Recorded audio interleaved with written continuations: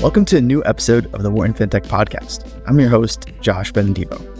Today, we're delighted to welcome Chen Amit, the co-founder and CEO of Tipalti, a company that's transforming the world of accounts payable and payment management. Chen, a seasoned entrepreneur and tech executive, has spent his career at the intersection of technology, innovation, and leadership. From finding initial success in tech and product management to steering billion-dollar companies, Chen's experiences offer invaluable insights into this evolving tech landscape. During our conversation, Chen shares a journey from believing that Tipalti might be this side project to building it into this disruptive fintech powerhouse that it is today. He talks about the challenges of finding solutions to complex problems, the advantages of being an outsider to these problems, and the pivotal role of executive coaches in his journey. Chen also provides unique insights into structuring these early-stage companies, making those initial crucial hires, and making high-performance teams. Whether you're an aspiring entrepreneur or experienced business leader, Chen's experiences and wisdom are sure to offer really valuable lessons. Without further ado, let's welcome Chen and dive into this enriching conversation. And with that, a warm welcome to Chen Amit from Tipalti. Where are you calling in from today? Calling in from sunny Tel Aviv in Israel. Sunny Tel Aviv. That's nice. It's just starting to get warm here in the US. But yeah. Anyways, I guess from New York. I was in New York last week and it was gorgeous. But yeah, it's currently sunny and really lovely outside. Where are your offices around the world? We have offices. Our headquarters is in Foster City, California. Engineering and product in Tel Aviv. We have offices in Toronto, Vancouver, Plano, Texas,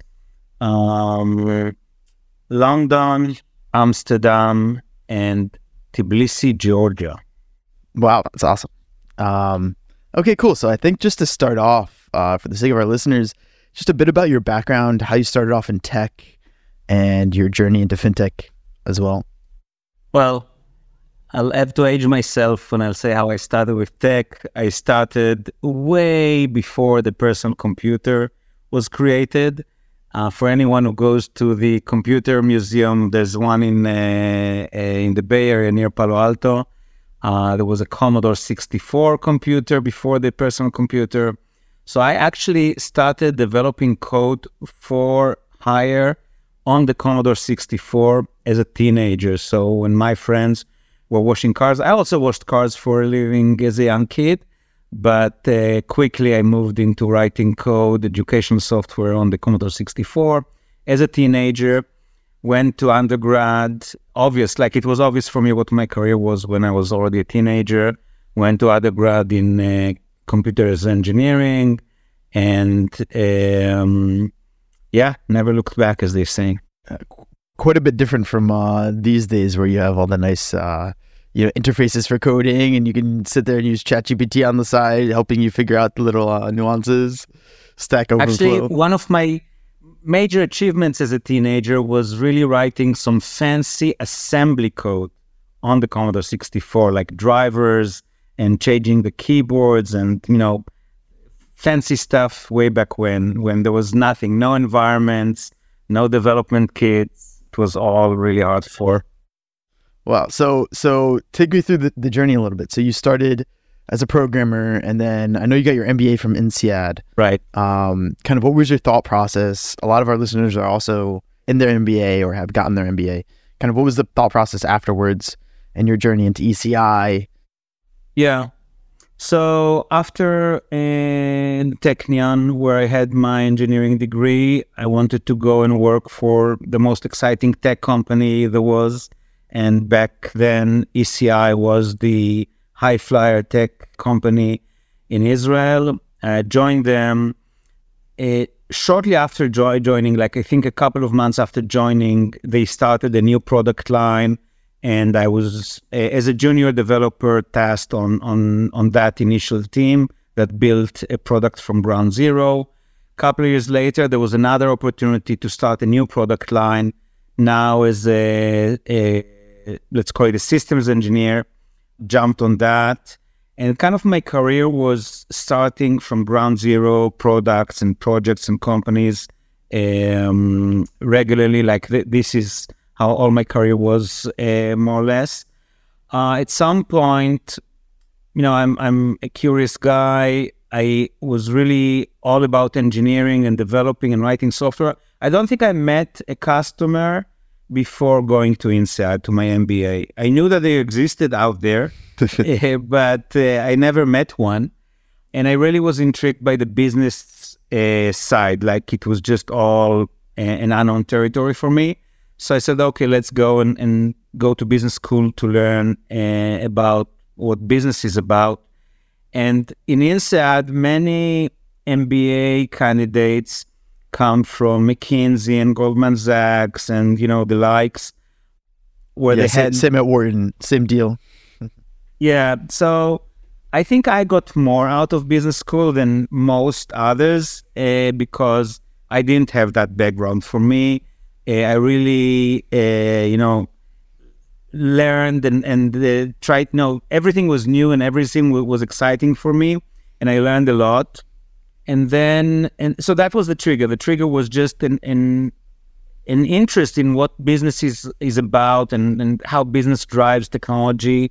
And I came back as more of a business person than I was before going to business school, and was tasked with starting a new business line for ECI. I went back to ECI. At the time, they expected to sunset a major business line, and they were looking to replace it with new sources of revenue. And that was my goal. So again, from the ground up, starting from zero, a new product line for the company. I initially led the sales and marketing, then was general manager, then brought it to $100 million in sales. When I was there, it was a few $1 billion later. And that was the beginning of my business career. Let's call it. That's awesome. What are some of your main lessons and takeaways from your early years? I guess starting stuff from scratch, starting from zero. Well, good question. I think there are many lessons, right? I think the number one lesson that came to mind is how important the founding team is, and how important it is to correct mistakes in hiring very quickly. In some of those ECI initiatives, both when I was junior and when I was the leader, others made mistakes. I made mistakes that I now know how to recognize, and I think slow down and were hindering the development of those businesses.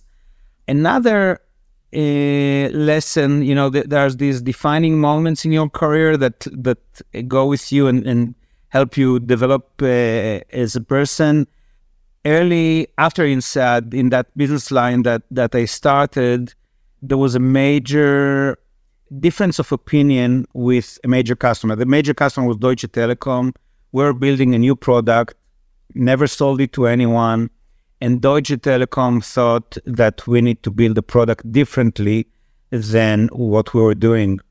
And they were all set. Deutsche Telekom was set on, their safe place was in a different setup of a product than what we were offering them. But we knew that it was the right product. And just saying no to customers, even at very, very, very early stages, is really important. And understanding that the customer is mostly right, not always right, is also important. It later was, I had a very similar experience starting Tipalti. And have a backbone, have a true belief in what you're doing and have a clear vision, and operate with that vision, even in the face of really important customers at really critical times.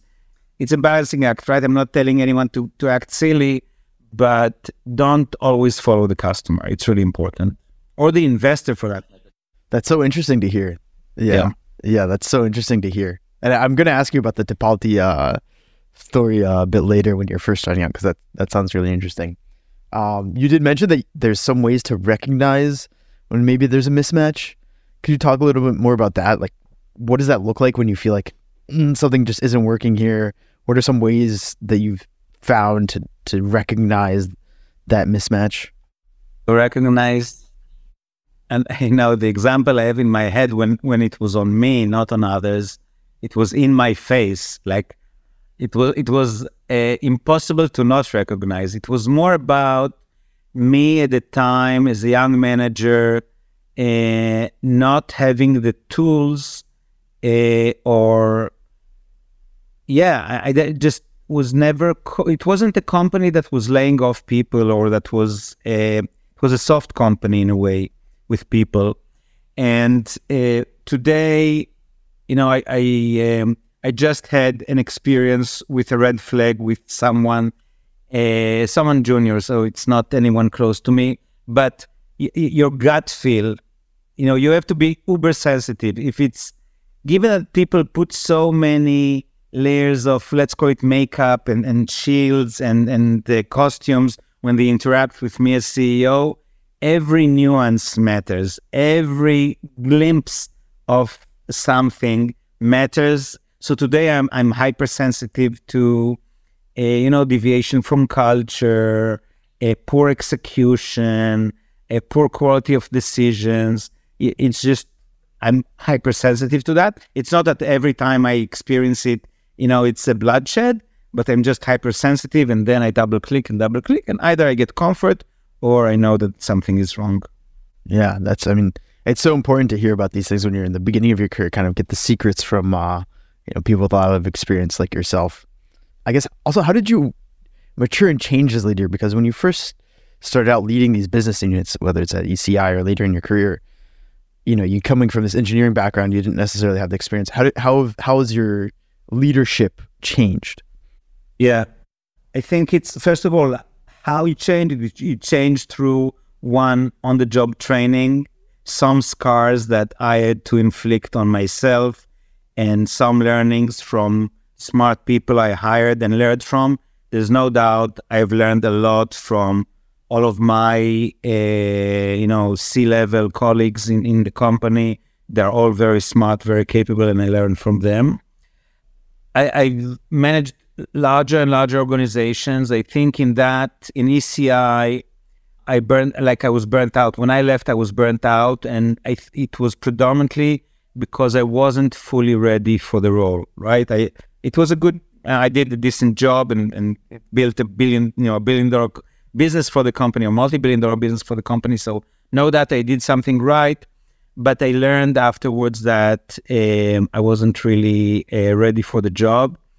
And yeah, it hardens you. You learn, for me, ideally you learn from others, you learn in school, you learn through coaches. In Tipalti, I took a coach that worked with me for the first, not for the first, but for a period of 5 years between 2015 and 2020. I tried a few coaches later, and now I have a group of friends that I consult with, other CEOs with similar size, similar stage companies that I consult with. From time to time, I'll reach out to people who are at a later stage and, have built a multi-billion-dollar revenue company and 10,000 person company, and what are the steps what should I expect in the next 5 years? And I think mostly I'm just cognizant that I don't know, that I'm learning, and I'm open for that. And it's also what's driving me in my role, right? That the role is changing, that I'm learning, that I'm developing. I think it's what drives every employee's retention and engagement. Predominantly, it's about learning and growing and developing, and the CEO is no different. That's awesome. So, yeah, I've been starting to hear a lot about executive coaches. Was that something that you found effective, or do you think it's a little bit more effective to go to people who are doing it now, kind of like, as you said, going to people who are maybe a couple stages ahead of where Tipalti is and getting to see what the next 5 years will look like? Or did you actually like the full-time, or maybe not full-time, but someone who's dedicated and saying, this is my coach?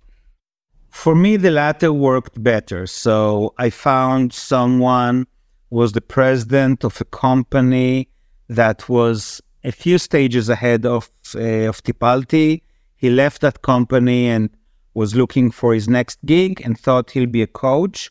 It turned out that now he has a firm with, I think, a dozen or a couple dozen coaches, and that's, a very successful firm. It's called Enjoy, ETW, Enjoy the Work. ETW, Jonathan Lowenhar, so I'll give props to him. For me, that worked better. Well, friends and advices are fine for spot questions you may have, but Jonathan and I would meet every week on a Monday. I think it was a Monday or a Sunday. Maybe it was even a Sunday for him in the US. And I would just throw the top of mind from the last week. What I was thinking, what is top of mind for me that moment. And we'll just have someone with, who's on my side 100% and has experience of a few steps ahead of me. By now I'm way ahead of him, but at the Right. time he had the experience that I was lacking. And that was great for me. Like even tactical questions, some of them were non-tactical, some of them just processes that companies of later stage engage with. That was very valuable for me.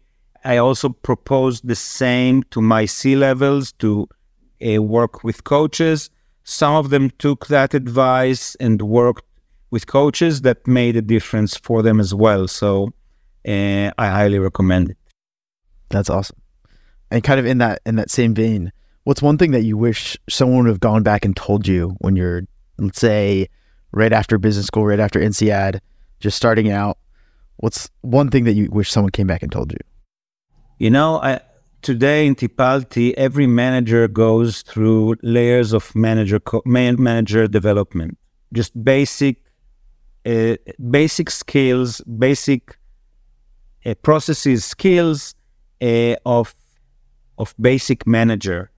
I lacked that. I went to business school, but they don't teach you management in business school. They teach you business, whatever that means.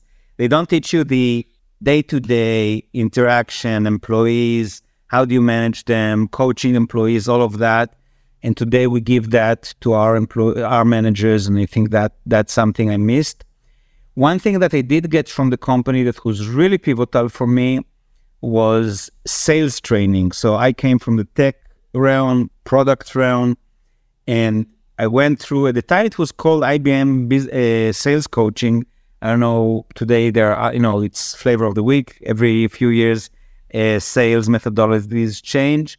But that was really very material for me, learning through simulation and video recording and experiencing myself in a sales situation, and some of the coaching advices were really material for me. So I think the basic stuff, basic management was something that took me a while to catch up with.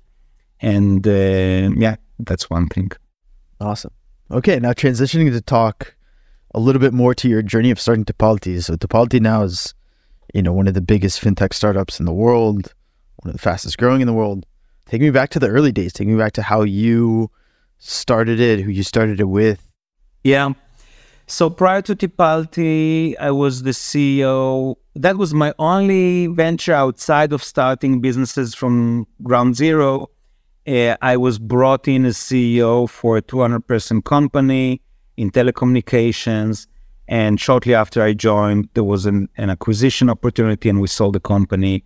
And at the time, I lived in the Bay Area in California. I moved back to Israel and tried my own initiatives, actually around online poker and scraping poker sites and creating player databases with player tendencies. And it was a nice, I was into poker at the time. I still play poker, but I was into poker at the time. It was a nice gig, but I understood that it's not a business and abandoned it after a while. I reached out to a friend from INSEAD, from business school, who is a professional investor, very successful investor, and told him that I'm itching to do something, and if he sees anything in his portfolio, to let me know. And that was March of 2010. In August, he reaches out to me and tells me about one of his portfolio companies that was experiencing some pains around payments. So the three of us met. My friend name is Oren Ziv from Ziv Ventures today. And we met with the portfolio company. The founder of that, one of the founders of that company is Yariv Davidovich. So Yariv, Oren, and I met, and Yariv described the problem to me. And given that I didn't come from the domain, the problem appeared to be a little bit too obvious, naive, something like he needed to pay. It's an online advertising network that needed to pay publishers around the world. Paying people around the world didn't seem to me like rocket science, like it should have been resolved ages ago. So I thought, you know what, maybe there isn't a business here after all, but I'll help him, I'll find a solution, and, I'll be busy for a couple of weeks. I was bored at the time. And after those couple of weeks, I learned that there isn't actually a solution, and that the problem is not payment. So I sat with him, I shadowed him for a couple of days, and the problem was way broader than payments. It was about onboarding the publisher wherever they are. They were in many countries for that company, capturing tax forms, validating tax forms, validating that the person is a real person, that there's no fraud, capturing whatever the regulator wants you to capture. Like there was a lot of more to do than just the payments. And shortly after I met Yariv, I met another gentleman, David, from Play Media. I'm just giving credits to everyone who deserves those credits. And he also told me that he has the same pain. And so the two of them said they'll be my first customers. But then when I continued to interview prospects to evaluate the problem, I had a dozen others who said, no, not interesting. Don't touch it. We solved it. There's no problem. Yeah. So it was really baffling for me, and I wasn't sure what to do. I had two real customers that said they were going to be my customers, and a dozen others who said no problem. Wow. And I've had the experience with venture capital at that point in time, and I knew that I wasn't ready to get into the commitment of fundraising. If you fundraise, you really commit for 5 years and to build a company and the whole process. And I didn't know whether this is a real company or just a side project that I would have. So I decided, I was happy with a side project. At that time, it was 2010, there was a book published with the title, The 4-Hour Work Week. I never read the book, but the title was really exciting. Title was really exciting for me. Said, maybe that's my destiny. I'll build a solution for these two customers and find the next thing while doing so. At that point in time, 2010, I haven't been a professional developer for 17 years.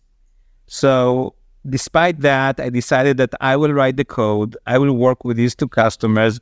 It will be just a one-person company, and we'll see where it takes me.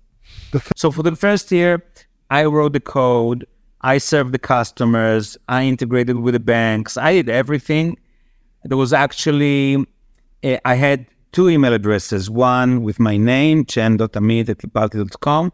There was another email address, I forget the name of the person, a fake name, so that when they send emails to support, it wouldn't be the CEO, it would be someone else. And there was a phone system that you called and you dialed 1 for marketing, 2 for sales. It all went to me. So I thought I was hiding, but later they all told me that they knew exactly what was going on, and they still like to work with me. Yeah, I love that. Having been in an early stage startup, I totally get that you have 5 different email addresses and it's all just you. Yeah, I love that. Exactly. That's so cool. I mean, I think it's I interviewed Dovey Francis, also one of your investors, and he said one thing he brought up was actually having founders who are outside of the domain as an interesting practice. And I think that sounds like kind of what you were going through. You had this outside perspective that maybe it necessarily wasn't what people who are living it day in, day out would have thought of, but you had this new and innovative way of approaching it. I actually think it was critical to our success that it didn't come from the domain. At that time, by the way, so customer number 3, I I engaged with Seeking Alpha. It's a company in the finance knowledge domain. Yeah. So they were customer number 3, and I went there and met with the finance team. And one of their board members told them, go and explore Company X. I won't name them, but they still exist. A good company with a good business. They were a 400-person company. I was a 1-person company, and so they were way ahead of me. But they looked at the business problem differently than I did. And later, when we moved into accounts payable, there were other companies that were already playing in this field and look at the problem in a different way than us. So the fact that I came with a fresh eyes, with no expectations, with no shackles, with no, this is how we do business here. Like the example in Deutsche Telekom, this was also me that is not an insider coming and designing a product that is not what they expected me to design. I think means a lot and is critical for our success. And in a way, had I come from the industry, knowing today everything I know about how hard it is, I may not have started Tipalti. I think ignorance was a bliss in this case. Absolutely. It didn't turn out to be a 3-week side project, huh? No. It's 13 years in, and I'm looking forward to the next decade. That's awesome. I guess, like, sales-wise, you're thinking in the beginning, how do you think about selling to, these larger enterprises, especially in the beginning when they have different ways of attacking the problem? How did you, think through, how am I going to sell this to Infolinks, let's say, for example, or some of your next customers, to convince them that, hey, maybe you've already been doing this for 5 years, you're an established business, but this solution really is going to be, going to save you a lot of time, save your finance teams a lot of time? Yeah, I think one thing that helped me was that Tipalti is solving a problem that no one wants to deal with. It's not a sexy problem. It's not your marketing solution or your sales solution or your video editing or machine learning or, it's managing suppliers and payment to suppliers and tax issues and money laundering. And really, no one should really deal with these things. It's really a place there where automation will help everyone, both in the resources the company deploys, but also no one of our customers is really passionate about the problem. So when I come with a proposition to automate this, people love it. So this is product market fit, right? When you have a solution to a real problem that people are eager to solve. So it wasn't that hard, and it's always hard to sell a product, but people understood the problem immediately, and they were either ready to solve it or not ready to solve it, and that's an easier sale than most. How did your early sales go? Were they introductions from Owen Zev or some other people who had a lot of connections to a bunch of different, medium, large size enterprises, or through friends? Yeah. So a lot through the network. Oren brought in many of the early customers. One of the first 4 customers is through a friend from kindergarten. So you reach only in Israel. In Israel. You reach deep. Yeah, you reach deep when you're an entrepreneur, and then you ask your customers for referral to other potential customers, and you hustle. That's awesome. I love that. I love that hustle. I love that you were just alone for a year. That's yeah. Sounds like such a good way to start a company. I was alone for a year. I like to say that the second year I doubled the company and went global. I hired one person in Los Angeles. So that achieved both. Yeah, that achieved both. So it's not as if we grew the second year much. I hired someone to help me explore whether there is a problem in the US. And only after the second year, I started hiring, the initial team and the developers to help me and so on. How did you think about hiring that original team? I was fortunate. A friend of mine referred me to a person that helped him with recruiting. She's not a recruiter by profession. She's a former developer and team lead in a fairly large company. And she decided to moonlight as a recruiter. And she's one of the smartest recruiters I know, because she knows development, she knows coding, she knows developers. She's and she's a very smart person. So the first 100 people in the company were hired with her help. And we were really spoiled. Like, she would bring a candidate for the last 2 interviews. It wasn't as if it was an early. She brought the people to the last, almost signing. Like, there were very few that she brought in and we disqualified. She was that good. So that's how we did it. With the scars I had from past life, actually the first person I hired to help me to be the initial leader of engineering, I also had to part ways with after less than a year, because it wasn't a good cultural fit. Like, he and I understood it, that he and I are not a good fit. And in past life, it would have taken me ages. In this environment, I identified it. It also wasn't overly fast. You always regret.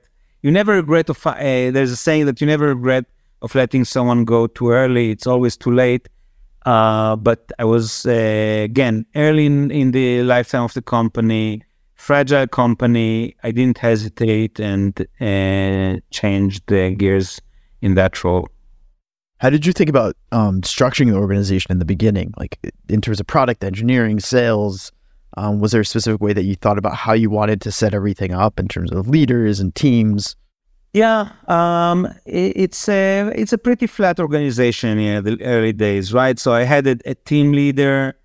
So when I let go of that first individual, I promoted one of my early developers, who's now the CTO of Tipalti, from an individual contributor to a team leader, later from a team leader to, whatever, as a director, then a VP, then a head of engineering, now he's the CTO. The head of engineering today was also an individual contributor who promoted. So I promoted him to be a team lead, and I hired a product manager, a senior person as a product manager.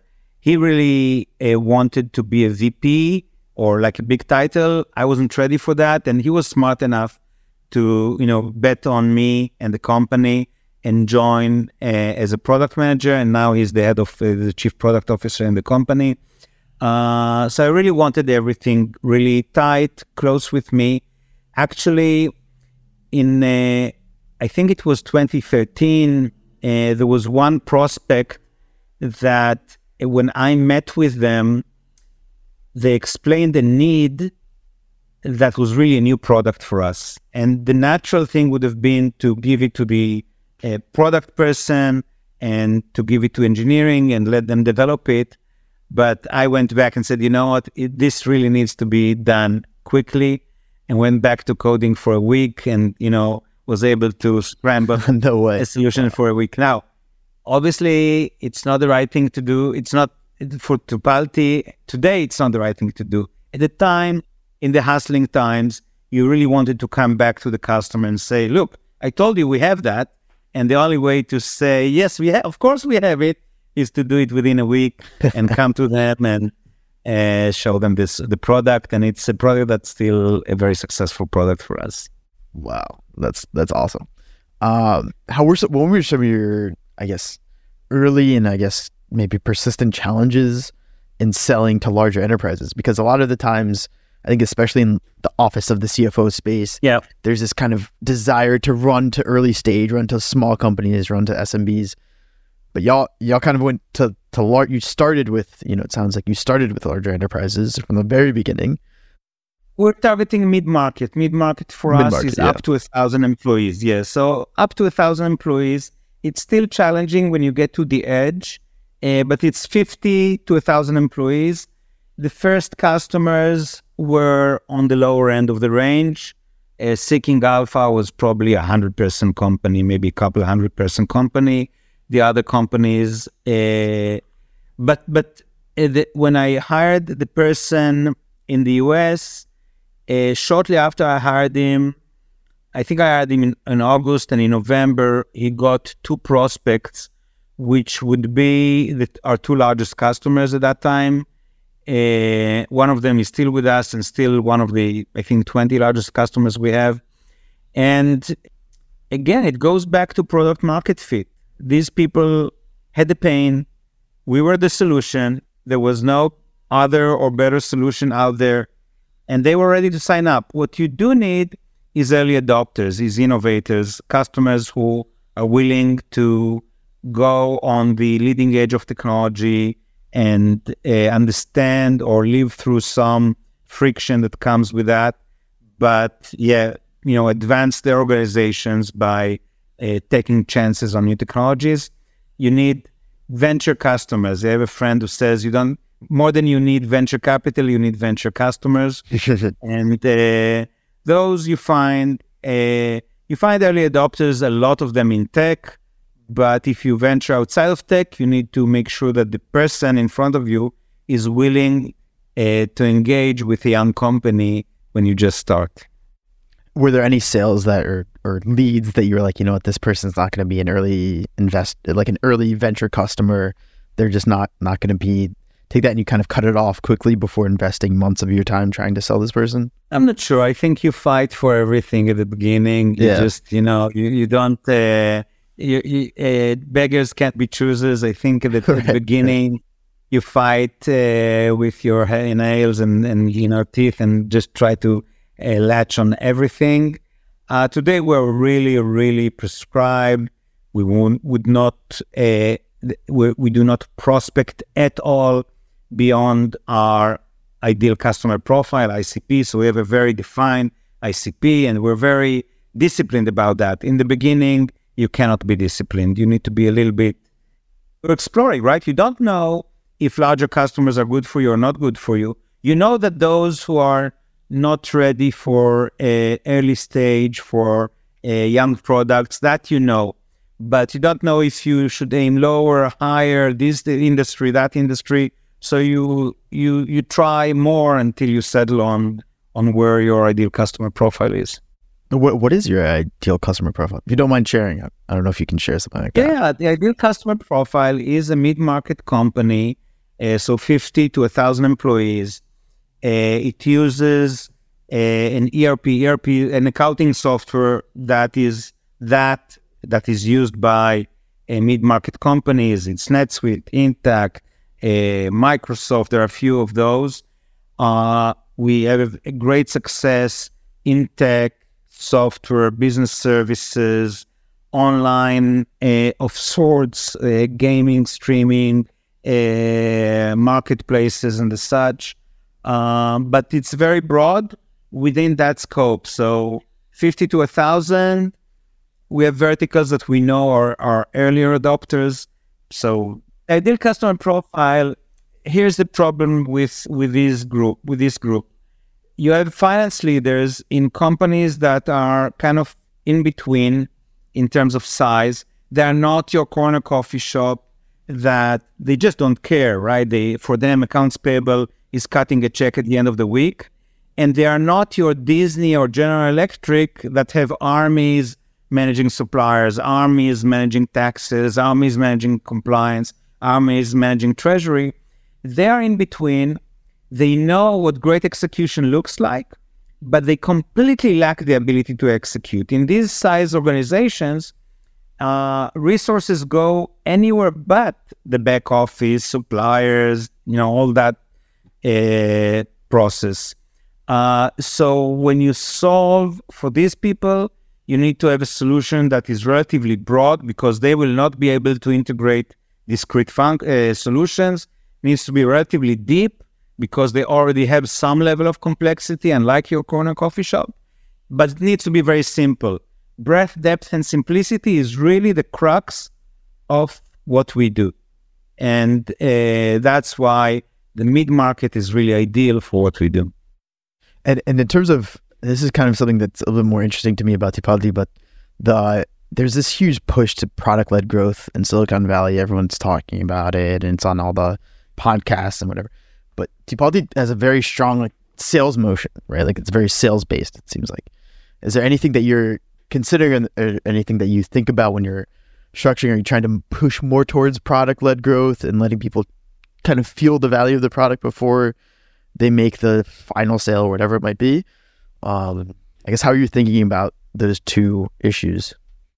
So first, that's actually part of the problem, and part of our strength is that we are able to solve for the mid-market. The mid-market, PLG, only, it'll be hard to solve completely with PLG because of the level of complexity that these customers experience. So we actually generate value by having some white glove work with our customers in the sales process and the implementation.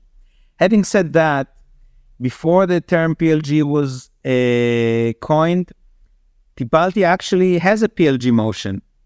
It's very nuanced, but it's real. So part of our revenue is currency conversion. We do not sell currency conversion. There's no person in Tipalti, there's no SKU for currency conversion. What happens is that in the product, when our customer introduces our product to their suppliers, the suppliers use the supplier portal that we provide, and then we tell them, do you want to use that currency or this currency? And we tell them how much they will pay, the suppliers will pay. So that is completely product-led growth. That is the large part of our revenue. So we've been in PLG in that respect from version 0.1, if you will.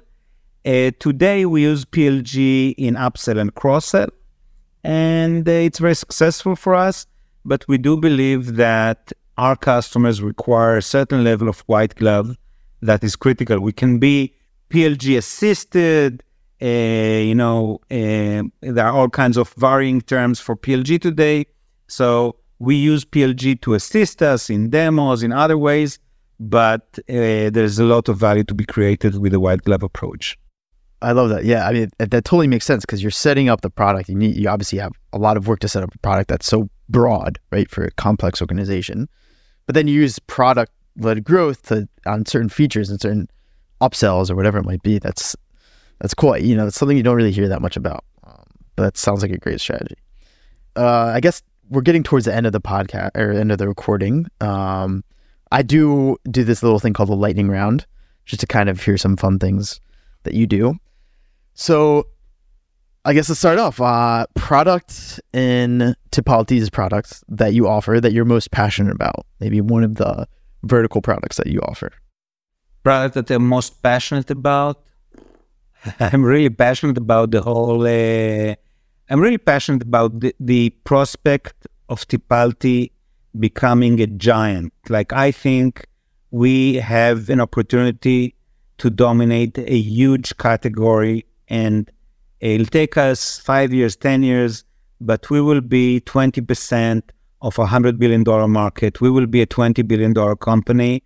It's mostly about our execution. Surprises always throw curveballs at you, but barring surprises, it's in our control and we need to get there. Products, there are products. There is a product that we have yet to release. We'll release a version of it this year that is on the insights domain. That is very interesting, but I cannot tell you about it. Oh man, I'll have to have you back on the podcast once you announce that. It sounds really cool. Yeah. Which podcasts do you listen to? Yeah, I'm not a big podcast listener, unfortunately. We'll get you on the Wharton Fintech podcast. We'll get you listening. Let's do that. Any suggestions for content or ways to learn more for someone who's interested in learning more about building finance tools for finance teams, CFOs? Any insights?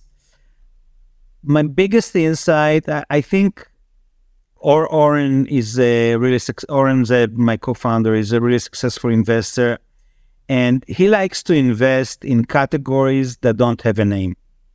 So fintech, there's so much money that has gone into fintech, maybe you can innovate. I'm sure that you can still innovate. So I'm not trying to say you can't, but the real fortunes are in the new categories, in those fields that don't yet have a name.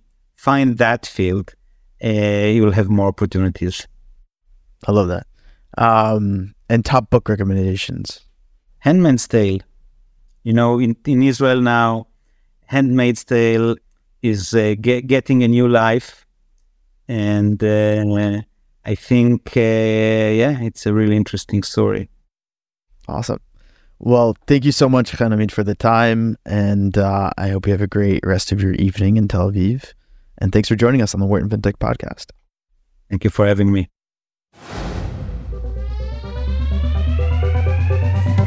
Thank you for listening to today's episode of the Wharton Fintech podcast.